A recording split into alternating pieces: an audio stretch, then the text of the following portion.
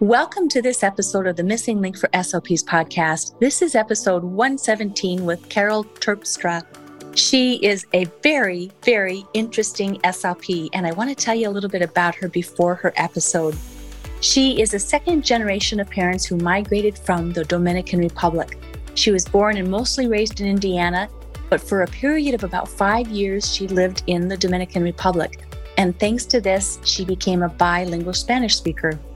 She has lived in Southeast Florida for 30 years, and she loves the weather and the multicultural aspects of the area. She has an undergraduate degree in economics from Indiana University, and she then went on and got her master's in science in speech and language pathology from Nova Southeastern University. Interesting story in the podcast on why all of that happened.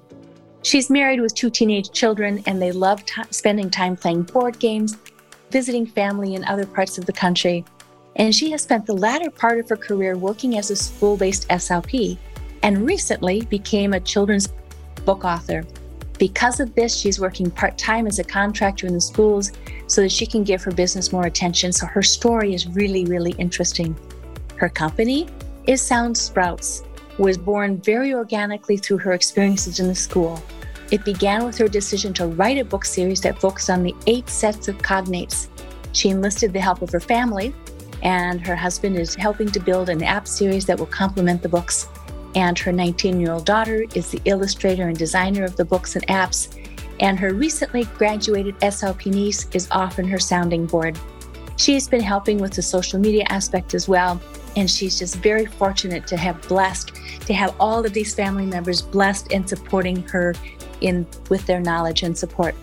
When she's not working or spending time with her family, she likes reading with a cup of coffee or tea, volunteering at church, exercising, and finding treasures at antique shops or vintage clothing. So I hope you enjoy this episode.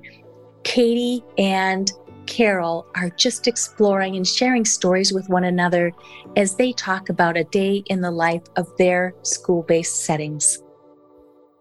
Carol, thank you for being here. It's Carol Terpstra. Am I saying that correctly? That is correct. Very good. Carol, thank you for talking to us and sharing a day in the life of a school-based SLP. I'm Katie Weidstrom-Landgraf. I'm also a school-based SLP. Thanks for having me, Katie. I'm happy that you guys invited me and hope that I can share some good insight and stories as far as my day-to-day ins and outs at the school. Wonderful. So let's start with just learning a little bit about you, Carol. Tell us about yourself and the journey that led you to becoming a school-based SLP. Well, it all started, I can't believe, almost 30 years ago now. I went to school at Nova Southeastern University for my graduate program. And when I graduated with my undergrad, I had no idea what I was going to do. I graduated with a degree in economics. I thought that I was going to go into business of some sort, possibly teaching economics at the higher education level. But somehow fate would have it that I looked into some programs and started thinking some soul searching, and I ran into an article that talked about speech and language pathology, and it really just interested me what it sounded, what it was about. And I thought, this looks like an interesting career that I could possibly make something out of. And I called the local university that had the program at the time, Nova Southeastern, and I asked them questions about what the program entailed, et cetera. And I said, well, I'm going to take a few classes, see if I like it, and the rest is history. I loved it. I loved the scientific side of it. I loved the creative side of it. And so, yeah, that's how I started my career. I started in that realm as far as my studies. And then once I graduated, I went on to work in skilled nursing facilities. So you started in the medical setting. Mm-hmm. And here we are almost 30 years later in the school setting. So how did you make the leap from medical to school setting? Yes. So I basically, at the time when I first started in the medical field, I I thought that's for sure what I'm going to probably end up doing for the rest of my career. I loved working with adults in the geriatric population in the hospital setting and skilled nursing facilities. But after a few years of doing that, I had a couple of kids and the hours got to be a little bit, because with skilled nursing in hospital settings, if anybody that does that, you're pretty much rotating even on weekends at times, and your hours can sometimes run a little bit later. And so I felt like I needed a change in schedule. And I honestly, at the time, I didn't need a change in general, just that I felt like I needed to make a switch in what I felt like would be the good direction for me to go in. But I wasn't sure that I was necessarily going to go and work with children at the time. I thought, I'll just maybe do home health. I can work that way. I can do my own schedule. But when I made some phone calls around in the area where I was at, I spoke to a lady who actually had a clinic that did both youth and adults. And she said, would you be open to working with kids? I said, yeah, I did a clinical, as we have to. And I worked with kids, so I'm open to the idea. And I started taking more kids on my caseload, and I really enjoyed it, much to my surprise, a lot more than I thought that I would. And so that segued into eventually me ending up in the school system, because I worked for the private clinic for quite some time, got a lot of good experience working with the kids and young children. And eventually I applied for a school position because I felt, you know what, my kids at that time were starting school. We would be on the same schedule. So I was like, let me give this a try and see how I like it. I loved it. That's it wonderful. even more. Yeah. So even more than I expected to. That's incredible. So talk us through a typical day for you. So tell us, what sort of population do you work with? When does your day start and end? Different places that you're at. Kind of take us through your actual day in the life. Okay, so my schedule, so I just want to preface with saying that I am a contracted SLP, meaning that I don't work directly for the county. So that makes a little bit of a difference as far as how I set my schedule on a day-to-day basis. Whereas contracted SLPs, we are hired to work a set amount of hours for the day. And so I can have a little bit of flexibility, being that I don't get pulled into doing certain things that an SLP that's hired directly by the county would have to do, per se. So when I get to school, I basically get there around 8 o'clock, and I do my prep time for 30 minutes, which is basically an extension of somewhat what I do at home. But because I've been doing it for a while now, I have a lot of materials that have accumulated. So my prep time is basically pulling out materials of things that I've accumulated throughout the years. And now, of course, with the plethora of things that we can find online, I do my research online. Well, I have a plan as to what I'm going to do or what I'd like to do, and I just kind of pull different resources from different places. And then I start seeing kids right at 9 o'clock, and I take a lunch, about 30-minute lunch, and then I see kids all the way up until, at my current school, I see kids up until 2:30, which is when the students leave. So I dismiss them from my session, essentially.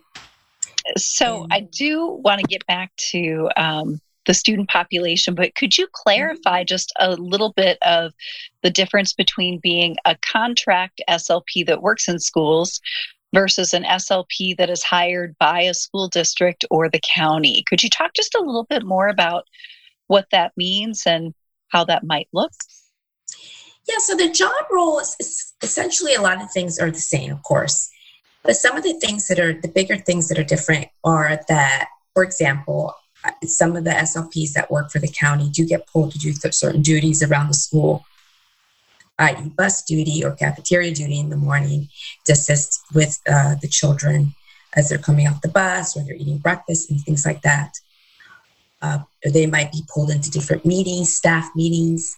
And those are the types of things that as a contracted SLP, I would not be pulled into. I'm only required and expected to do things that are associated directly to the students. So, for example, meetings, of course, IEP meetings.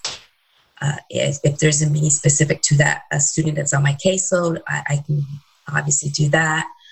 Or the 30 minutes an hour actually a day is allotted towards non-student activities, which would be, in my case, 30 minutes for material prep and 30 minutes for logging, which is what they call Medicaid logging, which the other SLPs have to do as well. But we are actually allotted a certain amount of time to do that.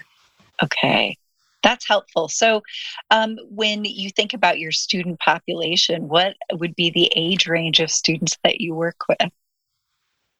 So I'm currently lucky enough that I am working with my most preferred. I have been working for many years with pre-K to fifth, but in this current school year, I'm working with pre-K through first. So it is my preferred age group, being that I get to enter their little lives at the earliest phase that we can get them in the schools, which is at 3. Sure. Obviously, we can see them before that outside the school system, but in the school system, they can start at 3 years of age. So that's the student population that I currently work with. Okay. Yeah. And so when you're thinking about the student population that you worked with, you mentioned that pre-K through first is your preferred population because you get to intervene when they're so young. So could you expand upon some of your favorite things about the job? Like, what do you like best about working with that population? What are some things that delight you or some of your favorite aspects? Well, I just love the fact that I can just intervene at that very important. I mean, obviously, it's important to intervene whenever possible. But for me, it's a joy to work with the young kids because I do get to do a lot of the fun stuff, but also at the same time, they see it as fun. But I know I'm giving them a lot of tools that they hopefully will be able to use as they move on to older grades, such as obviously building their vocabulary. And if we're working on speech sound development, working on those things in a very play-based manner, which is something I love to do, that you can do much better with a younger population, of course. So I can do those types of things and they think it's great. They think they're having a good time, which they are. But I'm also obviously doing a lot of important preemptive types of activities and things that targeting goals that are very important for them in the future when it comes to their speech sound development, language, and eventually their literacy skills, which is an area that I'm very passionate about, because we know that at a very young age is something that we could and should be doing, especially with kids that are having speech disorders and I'm talking to the more significant speech sound disorders and or language disorders, that we know they're at higher risk for developing literacy problems later on. So the earlier we can even intervene in that realm, obviously by building their speech sounds repertoire and their language, but also doing specific activities to increase their phonemic awareness and their understanding of sounds and how sounds work to make words and et cetera and things like that. So really, it's just a unique position to be in when you are working with the younger kids in that way. And I feel very fortunate to be able to do that every single day. That's great. So when you think about the flip side of the coin, of course, what are some of the challenges you experience working in this setting as a school-based SLP? What are some things that you find challenging or difficult or unexpected? So in general, with the school-based SLPs, we have to be that child's advocate as much as possible, because a lot of times they come to us with the more obvious concerns, which a lot of it's speech sounds, or they're having trouble articulating sounds or language. They're not talking as much as we think they should be. But oftentimes, not all the time, of course, but there are some things that are going on with that child. So it becomes challenging to navigate the different avenues that we have to go through to help this child get all the services they may need. In other words, do we need to look at certain other areas that could be affecting their development? Because as we often know, these kiddos do struggle with other things, and it's okay. We got to give them as much as we can early on. But if we're suspecting other things, it's okay to also ask those questions to other professionals, that you're working with. What do you think of this? What do you think of that? speaking to the teachers regularly is really important, and other professionals working with that child. But it can be challenging, back to your point, that sometimes navigating those channels are not easy. I would say that to any other professional, every job has its challenges. And I would say that's one of the things that, that we have to navigate different types of hoops to get certain things done. Sure, absolutely. So when you think about our scope of practice as speech language pathologists, how do you help your colleagues in the school setting understand what you can contribute to support that student? Well, I think when you are talking about the area of communication, there are lots of different markers that need to be checked. And I feel like we a lot of times get boxed into where they work with articulation or they work with helping kids talk, which, yes, that's very true. But what I feel is very important is to really look outside of that. We really are honing in on those things, but it's really important to look at the child as a whole and really understand how the pieces connect. And I feel like as speech and language pathologists, because we are exposed to those types of things on a regular basis, we're able to kind of pinpoint them maybe a little bit quicker or easier than somebody else that maybe isn't used to doing it on a regular basis. For example, behaviors, what could they be attributed to? Something related to communication? Could it be attributed to sensory? Could it be attributed to executive functioning? All right. So I feel like if they're struggling with their reading, it could be something related to their comprehension. I mean, it depends on what part of they're struggling with, but I feel like there's a lot of different components that go under the umbrella of communication that gets overlooked, and how closely it's tied to so many of the other different things that we run into in the school systems. When you have a child with a learning disability, they're going to likely have a language disability. So a lot of times when I see a child that has one or the other, I'm like, well, it's probably both, more than likely.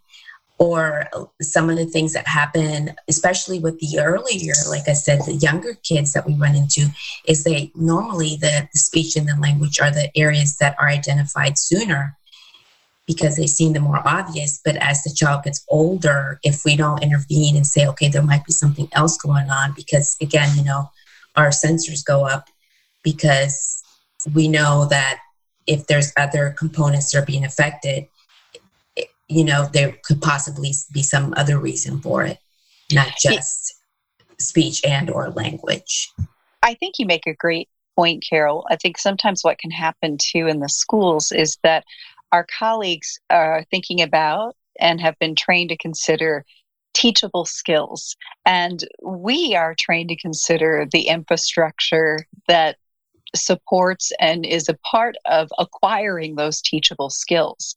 So sometimes I think what can happen is teachers don't necessarily think about language as the thing that might be breaking down, or the phonological system as the issue that could be contributing or impacting this other area. So I think your insight is spot on, where it can sometimes be really challenging to help folks understand those skill sets that are not explicitly taught if the system is developing as it should, right? So when kids have their speech and language systems developing as expected, it kind of largely operates in the background. And I think sometimes teachers presume availability of that system when that may not always be the case for kids. Mm-hmm. Exactly. For sure. Yeah.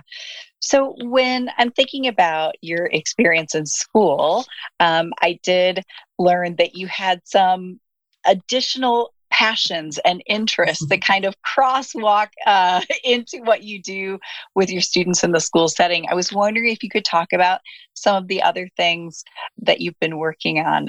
Maybe you could talk to us a little bit about your books. Sure thing. So along the way, especially working with younger kids a lot throughout the years, and even with my older students when I worked with them, I always pull books just to kind of start a conversation or talk about a certain concept that I'm teaching them. I like books because if you're teaching something like vocabulary or a specific concept or a specific idea that I might want to teach, like, a lot of times we do themes or things like that. It's very difficult to obviously deal with without a context. So, you could pull a video or you could play a game, but a book really just encompasses so many different things to me that children that we work with in particular really need to hone in on. So, those pre-literacy skills and being able to pick out, initially, especially with the younger kids, pick out sounds and identify them eventually what those sounds, connecting those sounds to those letters, and etc. So I really was always drawn to books a lot. And I thought, well, you know what? Why, especially again with our kids too, they need something to help them kind of stay a little bit more focused and more engaged. So I really wanted to, every time I pulled a book, it would be something that they had to do something with their hands, of course, because it just made it easier for the child to stay focused and more engaged and enjoy it more. And we just had so much more fun that way. So I thought, well, how about if I just come up with a set of books that focuses on the 8 cognates that we have. And, each book focuses on one set of cognate. And so I started with the TD book with the Dee Dee's Pet Shop. So that's my first book that's currently available. And it focuses on the T and D sound. But I was able to put in, decodable words in there so that younger kids can go in and, the ones that are learning some of those strategies and learning some of those sounds and making those connections between sounds and letters, that they're able to go ahead, start reading some of the words. And of course, with really good illustrations to help with the comprehension part and just make it easy for whoever picks it up, whether it's another SLP or a parent, a caregiver, an educator. Just, I have the questions in the back. I have great vocabulary that you can maybe draw out and talk about a little bit. So I call it the teachable moments. It's good to increase that vocabulary skill from early on. The more robust the vocabulary, the better it's going to be for them. And so, yeah, that's how it started. The idea was with Dee Dee's Pet Shop. It's not the first one I wrote, but it's the first one I went with. And my daughter happens to be the illustrator. So that's been an interesting collaboration. That's wonderful. Yeah. It's been fun and frustrating at times. But in the end, I think it was worth it. And we're actually in the process of creating an app that goes along with the book because, as we know, repetition is key for our kids.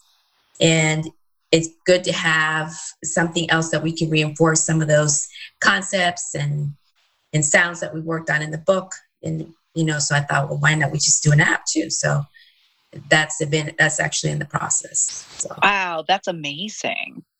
So if folks wanted to find your books, how would they find them, Carol? So it's currently on Amazon. You can find it on Amazon. Just type in Dee Dee's Pet Shop. If you go to my website, sound-sprouts.com, there's a link there as well to the book that takes you to Amazon. Okay. So soundsprouts.com is your website.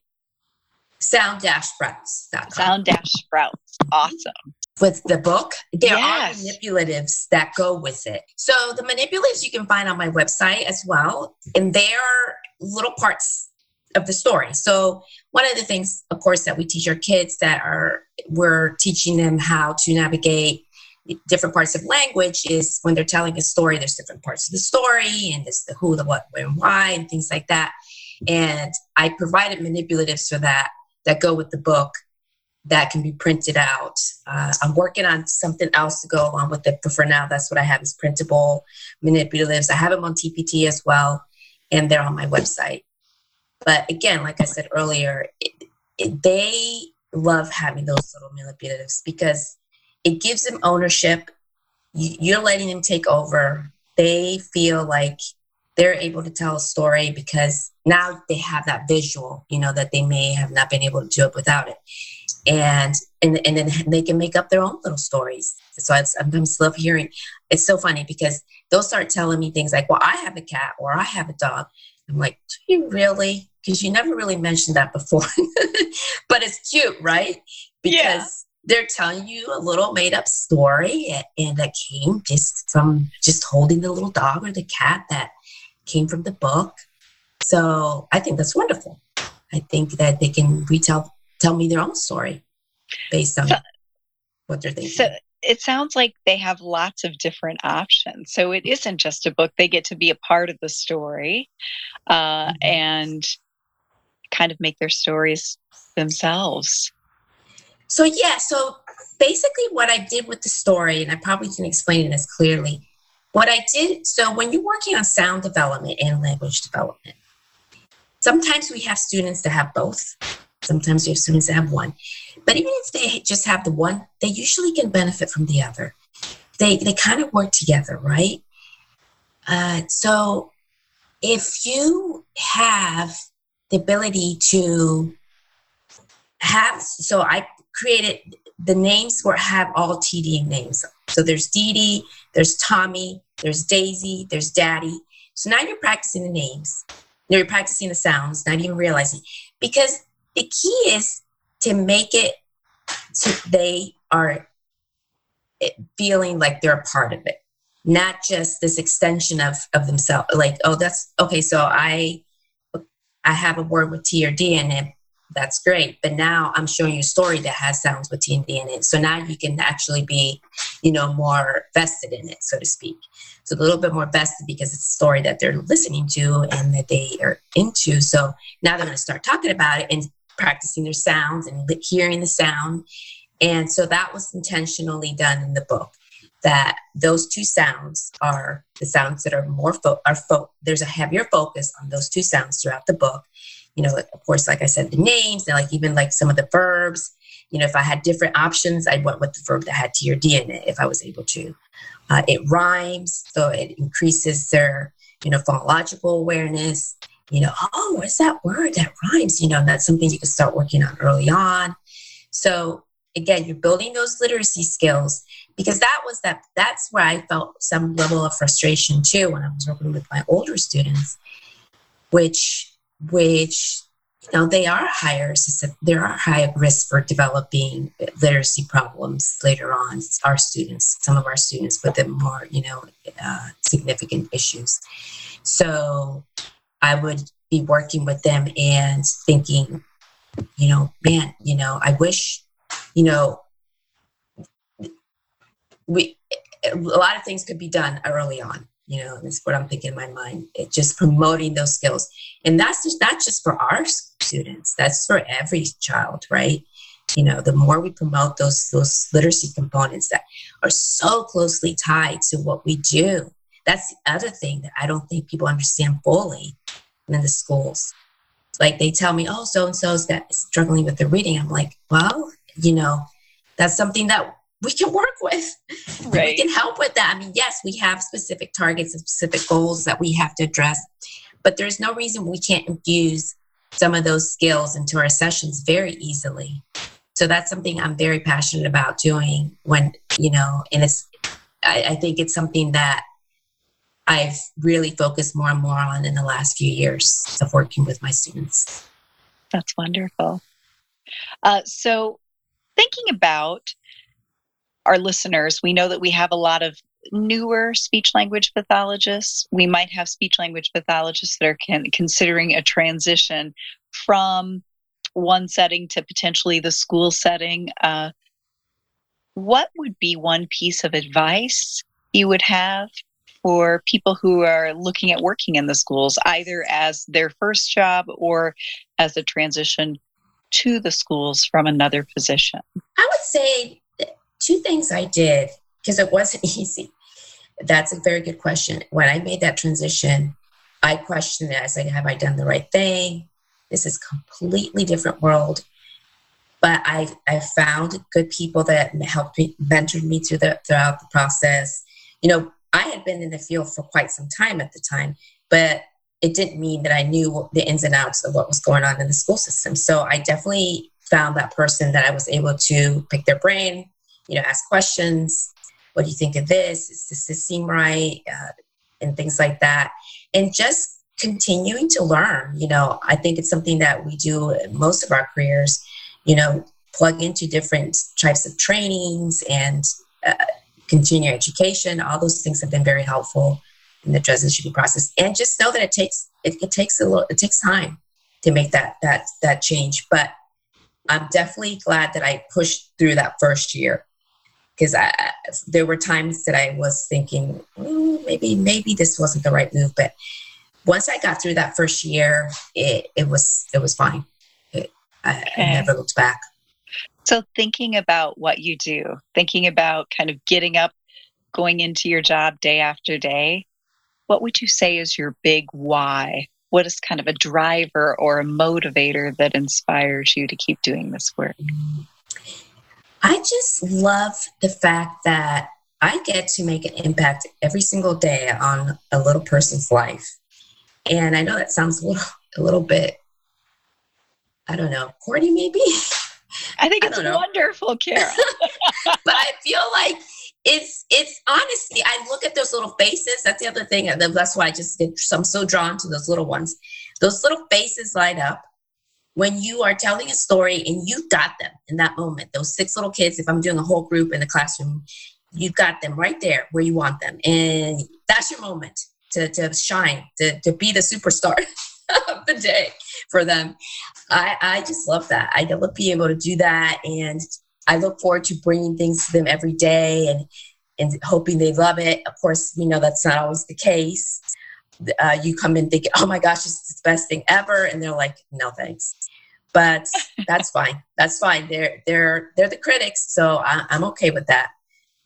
So yeah, that's truthfully, I feel blessed to be able to do it every single day. Wow. Carol, this has been an amazing conversation. Thank you so much for sharing your thoughts and your insights and your time.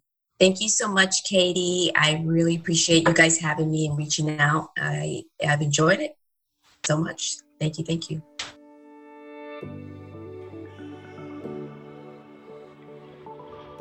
Wow, what a great conversation. I don't know about you, but being a medical SLP, I could almost envision myself in the steps of Carol as a school-based SLP. And I know I have writing in common with her. I've never written a children's book, but go check out everything that she has on her TPT site and everywhere else. Amazon, you can find your book on Amazon. She is an example of what we can do with our careers as an SLP. Also, be sure to visit us at Fresh SLP and Badass SLP. And there is where we offer coaching on how to step into being the SLP that you dreamed of being in grad school. And also, sometimes we don't have any idea who likes and who shares these things because we just produce these episodes and we don't hear a ton from people. So like and share and reach back to us and tell us what you like, what you don't like, what you want more of. We're so happy you're here. We are your missing link for SLPs.